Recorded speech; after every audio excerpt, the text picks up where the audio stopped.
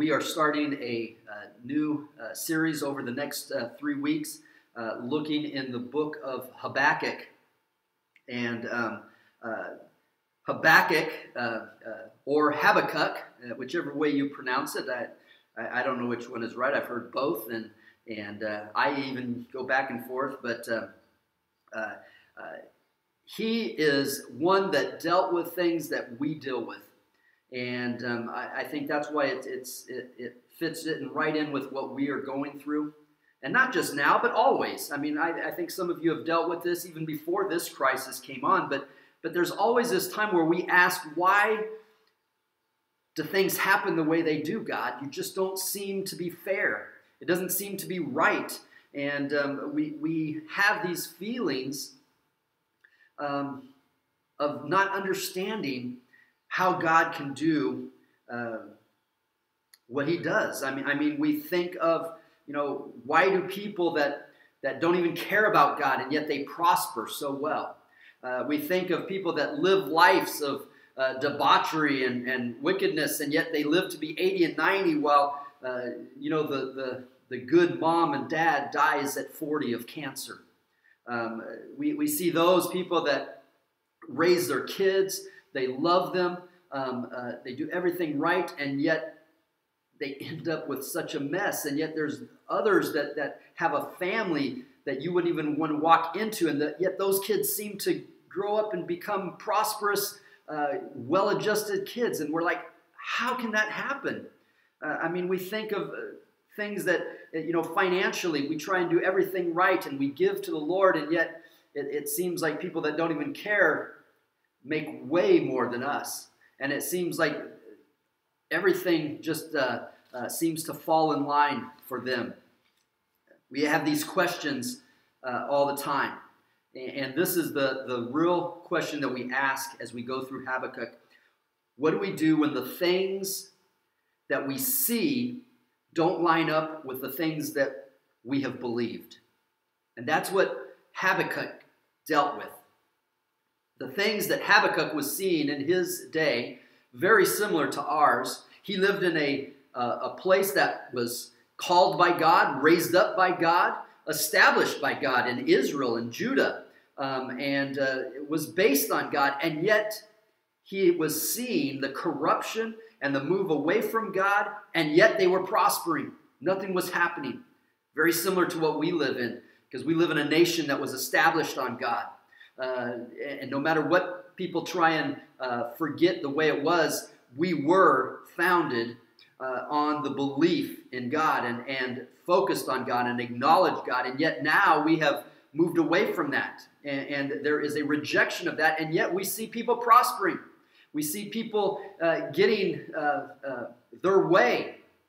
And it seems like they have much more pleasure in life than those of us who are trying to stay true to God. And so those questions come up. So we're going to go through that in this study over the next 3 weeks.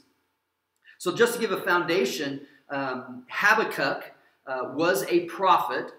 He was one of 12 in the Bible that we call minor prophets.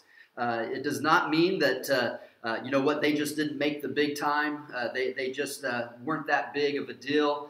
They didn't do that great of a job, and so they're just kind of minor. That's not why we call them that. The 12 books that we call minor prophets are simply because they are smaller in essence and in content. They're smaller books, and so we call them minor, although their message is far from being minor. Habakkuk, we really don't know a whole lot about, probably the least of all the other minor prophets. What we do know is that more than likely he was a temple musician. So very active in the temple, and later became a priest. So he was of the line of Levi. And then from that, we know that God called him to be a prophet. He wrote and lived at a time about 600 BC. So this is about 600 years before Jesus, give or take a little bit. We don't know exactly. It was probably a little bit later than Isaiah and a little bit before Jeremiah in the time frame. And we know that the big message that God came to give Habakkuk was that I love my people, but they have become increasingly wicked, and for their own sake, I am going to punish them. I am going to bring the consequence upon them that I promised that if they did not follow me, that this would happen. And above that, I am going to use people that are more evil than you to destroy you. And this was the message that God had for Habakkuk. Now, first of all, before we even get into it, the name Habakkuk, and we know that this was very important in Bible days, that their names meant something. And he may even have been given this name later, but because many times the name represents what this person's personality and character has become. But the name Habakkuk itself means to embrace, and the embrace is not not only a hug, but it is an embrace of wrestling. The name Habakkuk means to wrestle with someone, to grapple with someone, to embrace them, and to hold on to them. And so we're going to see that this is the personality and character, and it's really the challenge for us as we look at Habakkuk, that he actually does this. And we are called to do this as we face these type of situations and questions in our life. When we think of the book of Habakkuk, it's not necessarily what we expect, or it's not what we're comfortable with. Because most of us, how many of us love to watch TV? We love sitcoms. I think all of us do. Most of us do. And there's so many that we can remember back in the day that, you know, the Brady Bunch and all the different ones that we watched. Not just sitcoms, but dramas and TV shows, but pretty much in all the different styles. We loved watching them because as we watched them, there was a introduced theme of crisis. In every episode, there's always something that happens which brings tension. And of course, they weave humor through that, so that in the middle of tension, there's humor, and as we deal with it, we see the lighter side of that. But in the end, as we watch it, at the end of the episode, it kind of all gets wrapped up in a pretty bow, and we solve it and move on, and it's done. You know what? We all like sitcoms. And I think we all like sitcom sermons. We like to come and hear a message. We like to read the Word of God. And we understand there's going to be tension. And we understand there's going to be that problem that we're going to be faced with. But you know what? We expect God to, you know what? Okay, bring us through. Give us a little humor, step by step, and then wrap it up. And give us, you know, 2 or 3 things. If I do this and this and this, we make it to the end. Habakkuk's not like that. In fact, really, it's probably because life is not like that. So as we go through this study, I'm going to tell you ahead of time, I may not have easy answers. In fact, there may not be an answer for what you face. These questions that we have are not going to be simply 3-step problems, and they're going to wrap up and be done with and move on to the next thing. So with that being said, let's get into the book of Habakkuk. And let's start with chapter 1, verse 1. And it opens with this first verse. The burden which the prophet Habakkuk saw. Other words, translations are the oracle, the prophecy, and the word there that's translated in my Bible here as burden or oracle is actually the word masa. And masa means an utterance, but it means an utterance of doom. It means a a burdensome message, not something easy. It's not just a greeting. It's not just a revelation, but it is a word that is heavy. It's something that is going to weigh on you. And so it says that Habakkuk received a heavy word, one that troubled him. And it was one that he didn't like. How many times we expect God to give us light words? In fact, didn't Jesus say, "Come unto me, and I will take your burden from you and give you rest"? And so we expect that God is going to give us just always lightness, and yet that's not the case. He gives us sometimes some heavy things in life. And with this heavy burden, with this just doom that God speaks to Habakkuk, we see that Habakkuk is the only one of the 12 minor prophets. Now, he's not the only one in the Bible, and we're going to talk about that in a little bit. But he's the one that he pushes back when God gives him this revelation of doom. He says, "Wait a second, God. What is this? Hey, I am here for you, but come on, what's going on? I expect you to be consistent with your character." And so there was a questioning. And we see that Habakkuk questions him. He's like, "God, this doesn't make sense. If you're going to give me a message, then there's got to be some kind of hope and joy and purpose that I can see."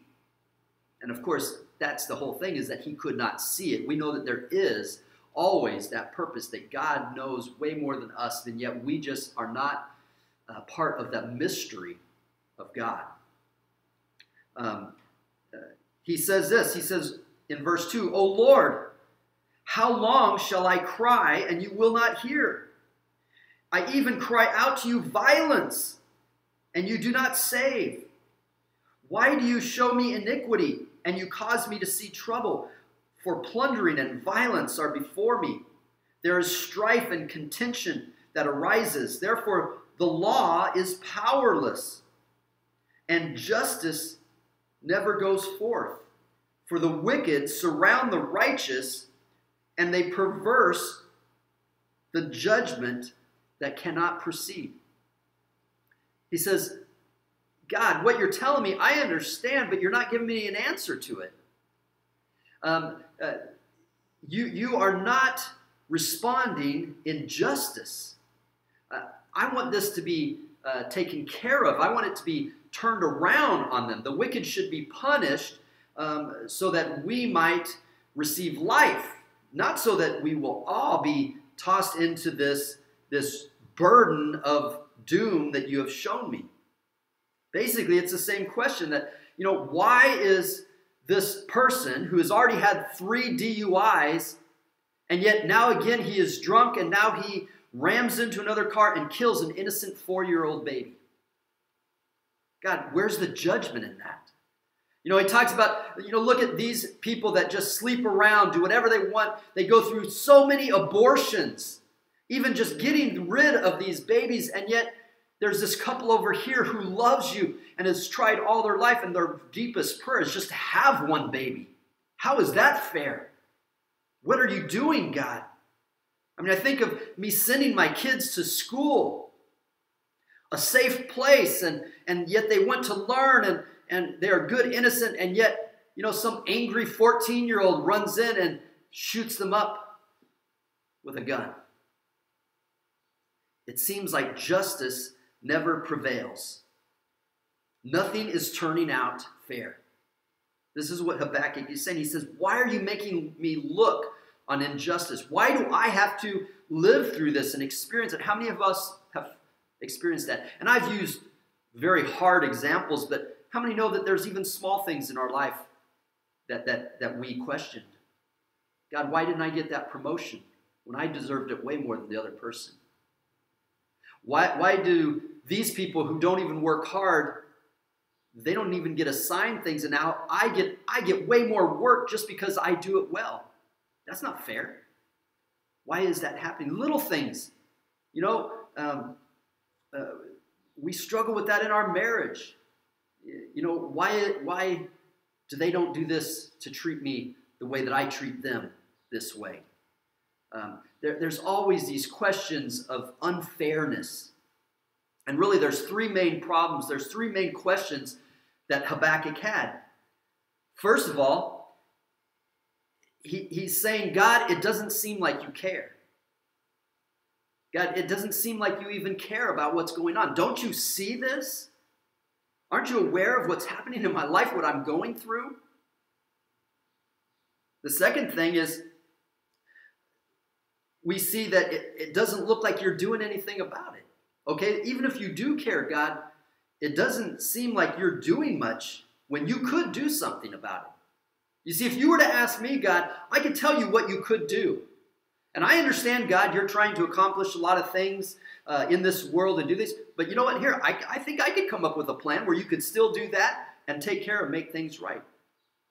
You see, we think that we could figure it all out, and we just don't think, God, you're doing what you could do. Because I know you could do it. So why aren't you doing what you can? And the third thing that we question is, God, when you do something, it doesn't seem like you do what's fair. You finally step in, and what you do just exacerbates it more. That person who has gotten away, he actually gets a promotion now. That doesn't even seem fair. When you do something, God, when you do open a door, it doesn't seem to be fair. I'd rather you not do anything than do that. And so we deal with these things. Now, here's the question. When we read this from Habakkuk, when he comes against God and says, God, you perverse judgment. He even accuses God of perversing judgment. Now, this is what we ask. Isn't that a scary thing? How can Habakkuk begin to blame God for these things? And we know in our mind, isn't all these things a result of sin? So shouldn't he just accept it? And I know we wonder, but you shouldn't blame God. How can you question God? Isn't God going to just zap him? Isn't he afraid that God is going to punish him for his questioning? And this is what we're going to wrestle with, because I think this is an important thing of dealing with these things, that there are times that this questioning of that Habakkuk goes through is exactly what God wants him to do. I think many times we don't question God when he desires us to question, because there is sometimes that it's in the questioning, it's in the wrestling with God, that we learn things that we would never learn if we don't wrestle with him. We look back, and not only does the name Habakkuk mean to wrestle, but we know the person that literally wrestled with God was Jacob. And it was in his time of wrestling with God that God revealed to him his new identity, that you are now Israel. And it opened up a whole new life for him. There are times that we need to wrestle with God, and we see it throughout the Word of God. Habakkuk is not the only one that questions God. It is a full third of the Psalms are the psalmist crying out to God, God, why are you doing this? God, I need you to step up and answer me. We look in the book of Job. We know that Job's response was, God, why is this happening? God, what are you doing? I'm blameless. I know I did not deserve this. Now, it doesn't mean that he knew that he wasn't perfect and sinless, but he knew that this was not a fair consequence in this life, and so he questioned God. We look at Lamentations. Jeremiah himself, the weeping prophet, you know what? He called God's words poison and bitterness. He said, God, I wish I was not born. Why do you even tell me this? God, you are like, you make me sick, is basically what he was saying. Jeremiah, let's put it this way. Jesus himself on the cross, what does he say? My God, why have you forsaken me? I think he knew what was coming, but when he actually experienced this devastating separation, there was still a questioning, there was a crying out to God. Why is this happening in my life? You look at his disciples, they questioned him. Thomas questioned him. And yet, they were used by God. And God worked in their life to make them better than they were before the questioning. And so here's my question. What do you do when you see with your eyes things that are different than you believe in your heart from who God should be? When we deal with these things, there's really three different paths that we can take. The first path is a very religious path. And we see a lot of people do this. They go into, and I call it denial.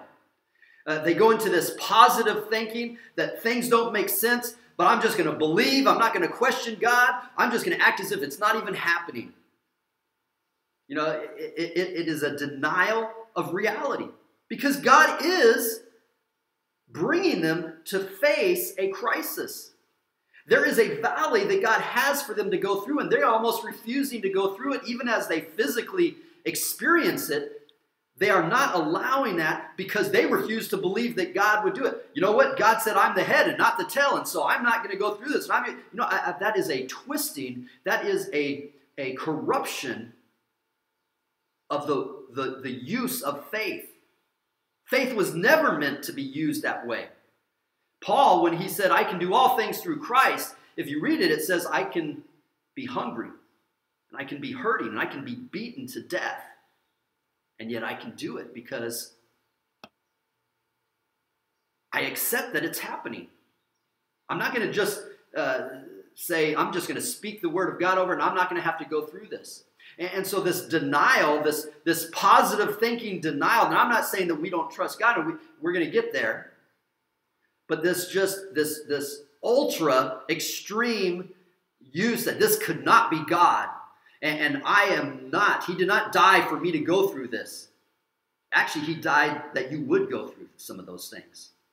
Some of the things in your life that are hard are the very plan of God that he died so that you could go through those because there is a purpose in going through. So if we just deny it and have this positive view, you know what we do? We escape the very tool that God wants to do something in our life. And so therefore we never receive that growth that God wants it to accomplish. And we actually lose out on what God wants us to do when we don't struggle and suffer and wrestle with these questions in our life. So God is not calling us to ignore it or even to have some great positive confession over these things because they're really happening. And sometimes the answer is not going to be taken away. You know, Paul said, I've asked God 3 times, and the answer was no. Now, Paul, would you get through it and start dealing with it? Because my plan is for you to deal with this, not to somehow in arrogance think that you can claim it away. But the second way we can go is less religious. In fact, it's the opposite, is that we move away from the religious and we just say, God, and then I'm done with you. We get mad at God. God, I can't believe you would do this, so you know what? I just don't even think I can believe in you anymore. Which is stupid, because if we didn't believe in him, then why would we get mad at him? And yet we do. So it just doesn't make sense, but yet that's a direction we go. We just let go of him and say, I don't want. And you know what we do? At that point, we're not wrestling with him anymore. We just say, I'm done with you. And again, we lose out on the work that God is trying to do within us. And so many of us, we walk away from God. because we get bitter within. We cannot accept what God has done, and instead of wrestling with it and holding on to him, we're done with him. I'm just going to make the most of my life no matter what then. And again, I think God's heart weeps as those lose out on the very life that God wants to bring through these totally unfair conditions. Yes, God will bring totally unfair conditions because he is trying to bring us into that place of tension. Because it's only in that tension of wrestling with him that we grow and become strong. It's like weightlifting. You know, when you're lifting weights, you're breaking down those muscles. There's pain. But if you just say, how can you bring pain in my life? I'm just done with it. Well, then sooner or later we atrophy and we become weak, and then we wonder why we can't live on our own. But here's the third way, and it's the third way is what Habakkuk does. And that's his name. God, I don't understand why this is happening. God, why do you make me look at this? But you know what? But we're going to deal with this. I'm not leaving you. I'm going to hold on to you. We're going to wrestle with this. I am not letting go of you, God. Because see, God, I know that you are God, and you will answer me. And this is the desire that God has. Are you willing to wrestle with me? Are you willing to embrace me? Are you willing to hold on to me? And begin a journey of walking through these things with me.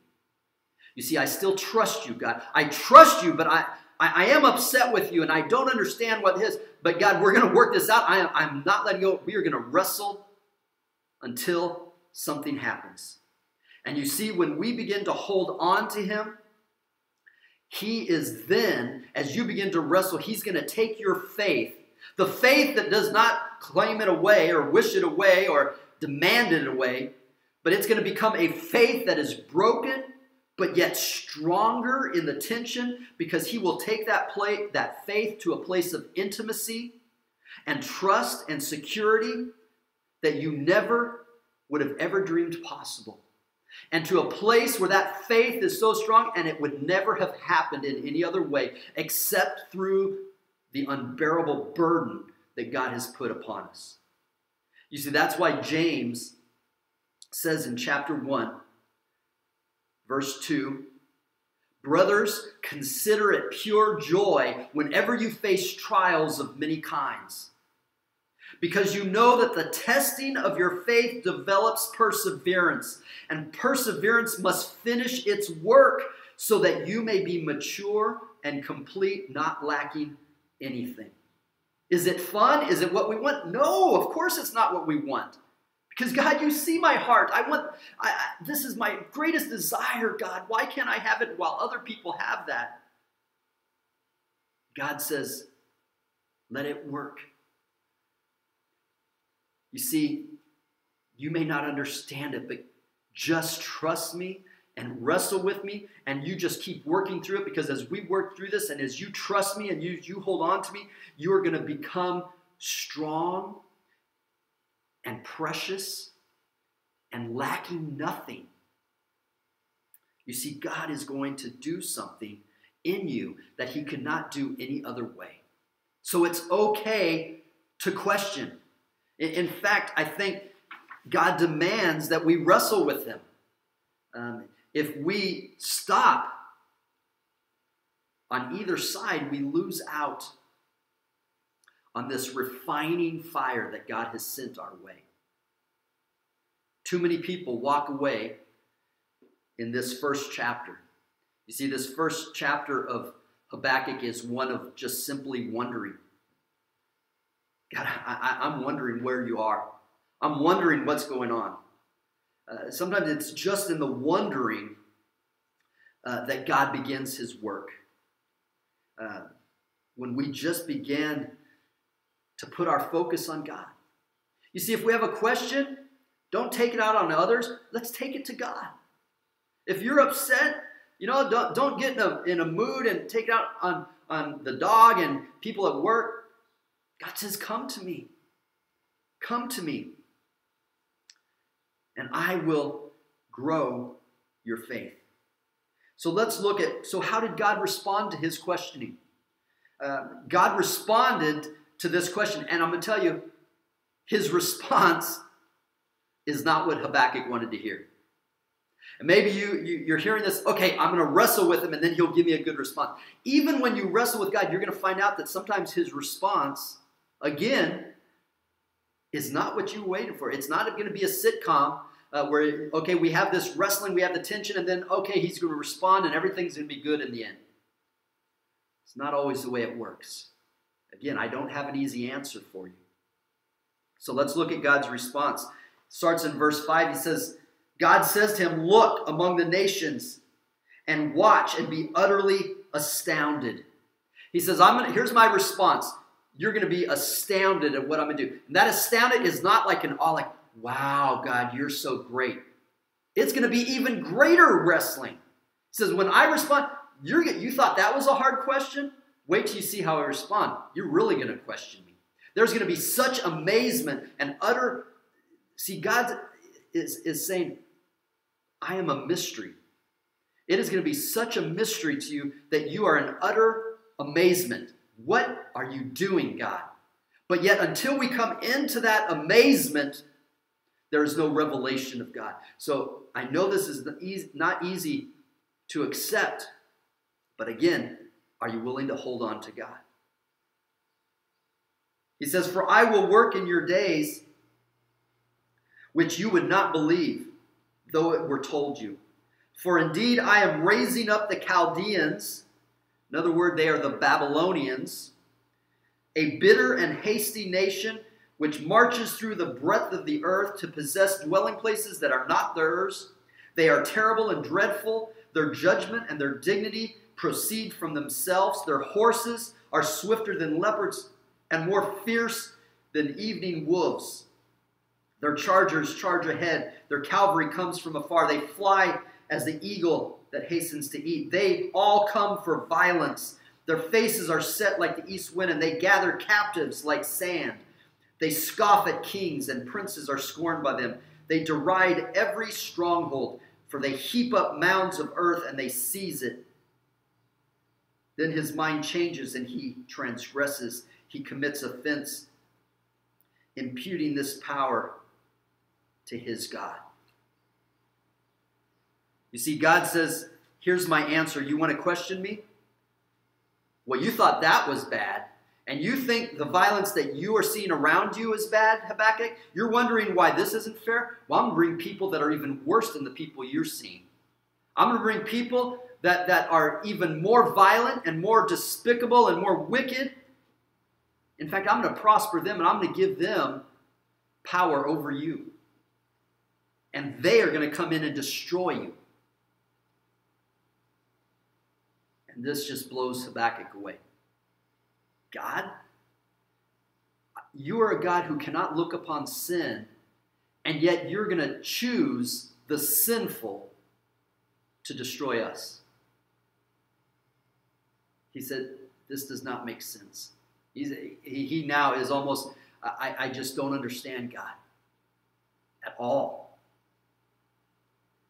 And yet, at the same time, this is where we see the result of wrestling. And we might say, maybe he just wasn't mature enough just to fully trust God. No, we know that he was fully in love with God. And yet, now we see that Habakkuk responds again to this. And we see this dual nature that God is calling us to. That sometimes a deeply committed Christian can have both simultaneous questions for God and yet faith. Because you see, what God is revealing to him, he's saying, Habakkuk, I know you don't understand, but I've got a purpose. And this purpose is beyond your understanding. So what God is responding to him, he is giving him a revelation that Habakkuk, I know what I'm doing, But just trust me, what I'm doing, you can't understand. And in fact, it seems even worse to you. And so, as God reveals that to him, because God will always reveal a sense of his presence in the midst of the unknown. And so Habakkuk responds with this dual feeling. And I think we're going to deal with that. That, okay, God, this sounds even outrageous, but I'm going to trust in your plan.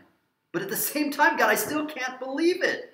I don't understand it, God. And so there's this tension within us now. It's not just in the experience, but God, I both trust you and yet I doubt you at the same time. One of the greatest pictures of this is in Mark chapter 9. And I think this is where God is trying to get our heart to. Because when we get our heart to this place, even though it seems like it's dual nature, both of those sides of that argument are founded on him. And that's what he's looking for. Someone who is willing to embrace him in the questioning and embrace him in your faith. But in both ways, we're going to embrace God. And you see, that's the only hope I can give you. I know it may not be the answer you're looking for, but we've got to just hold on. In Mark chapter 9, we have the story of Jesus coming to this dad. And this dad's child was suffering and oppressed and struggling. And it broke the father's heart. And he's like, I don't know what to do. And he comes to Jesus. He says, I know you can do something. And Jesus says, you know what? I can totally do something great. But you have to totally believe me. Do you believe that I can do it? And here's this father who is broken. No one else could do anything. What could Jesus really do? And so he says, yes, I believe, sort of. You see, there is that, we see that tension. We know the famous word he said, I believe, but help my unbelief. What is he saying? He's saying, God, I do believe, but I don't believe, and I'm struggling with that. God, I'm being honest with you. I want to believe. Can you help me? And we know that in that case, Jesus did a great miracle. But it was out of this struggle of believing at the same time as doubting. And when we have simultaneous questions, I think it is when those questions and that faith are founded on the same rock that God is able to use that. Let's look at this in Habakkuk. We see the same outcome. Here's Habakkuk's response. Are you not from everlasting, O Lord my God, my Holy One? We shall not die. O Lord, you have appointed them for judgment. O Rock, you have marked them for correction. You are pure. You are of purer eyes than to behold evil. You see, Habakkuk is saying, God, you are from everlasting.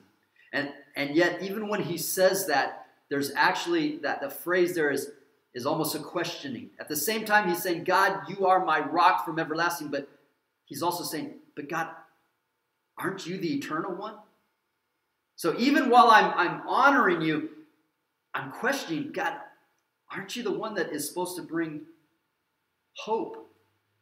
And here we see that Habakkuk says, but I know that we shall not die. God, I do trust that you have a purpose and that in your hand we're going to get through this. And those that trust you are going to experience life. But yet, God, aren't you the one that is supposed to bring judgment? And so we see this trust and question at the same time, this simultaneous picture of faith throughout. And so as we struggle with chapter 1, You know what? You may be in this place of wondering. You may be in this place of struggling with what's going on in your life. But here's the question that God has for you. What are you going to do with when what you are seeing is not matching with what you're believing? What's going to be your choice? Are you going to try and hide behind some self-righteous religious faith that just claims it, names it, and claims it, and just believes it no matter what I'm going through? And I know we use that one scripture out of context and in a different way where things that are not, I'm going to see them as if they are. I'm just gonna believe that this is not what's going on. And miss out? Are we going to stand behind that facade? Or are we going to go the other way and just say, God, I'm just so upset. I just don't accept it. And are we going to get mad at God and be done with him and again lose out? Or today I want to encourage you. In the wondering, will you wrestle with God? So today I'm offering you something that is not a clear-cut answer, but I'm telling you, when we embrace God and hold on, if you'll just hold on to God and wrestle with these things, God will respond. His response may not always be what we want to hear, but I'm telling you, his response will begin to grow us. His response will always be with his presence.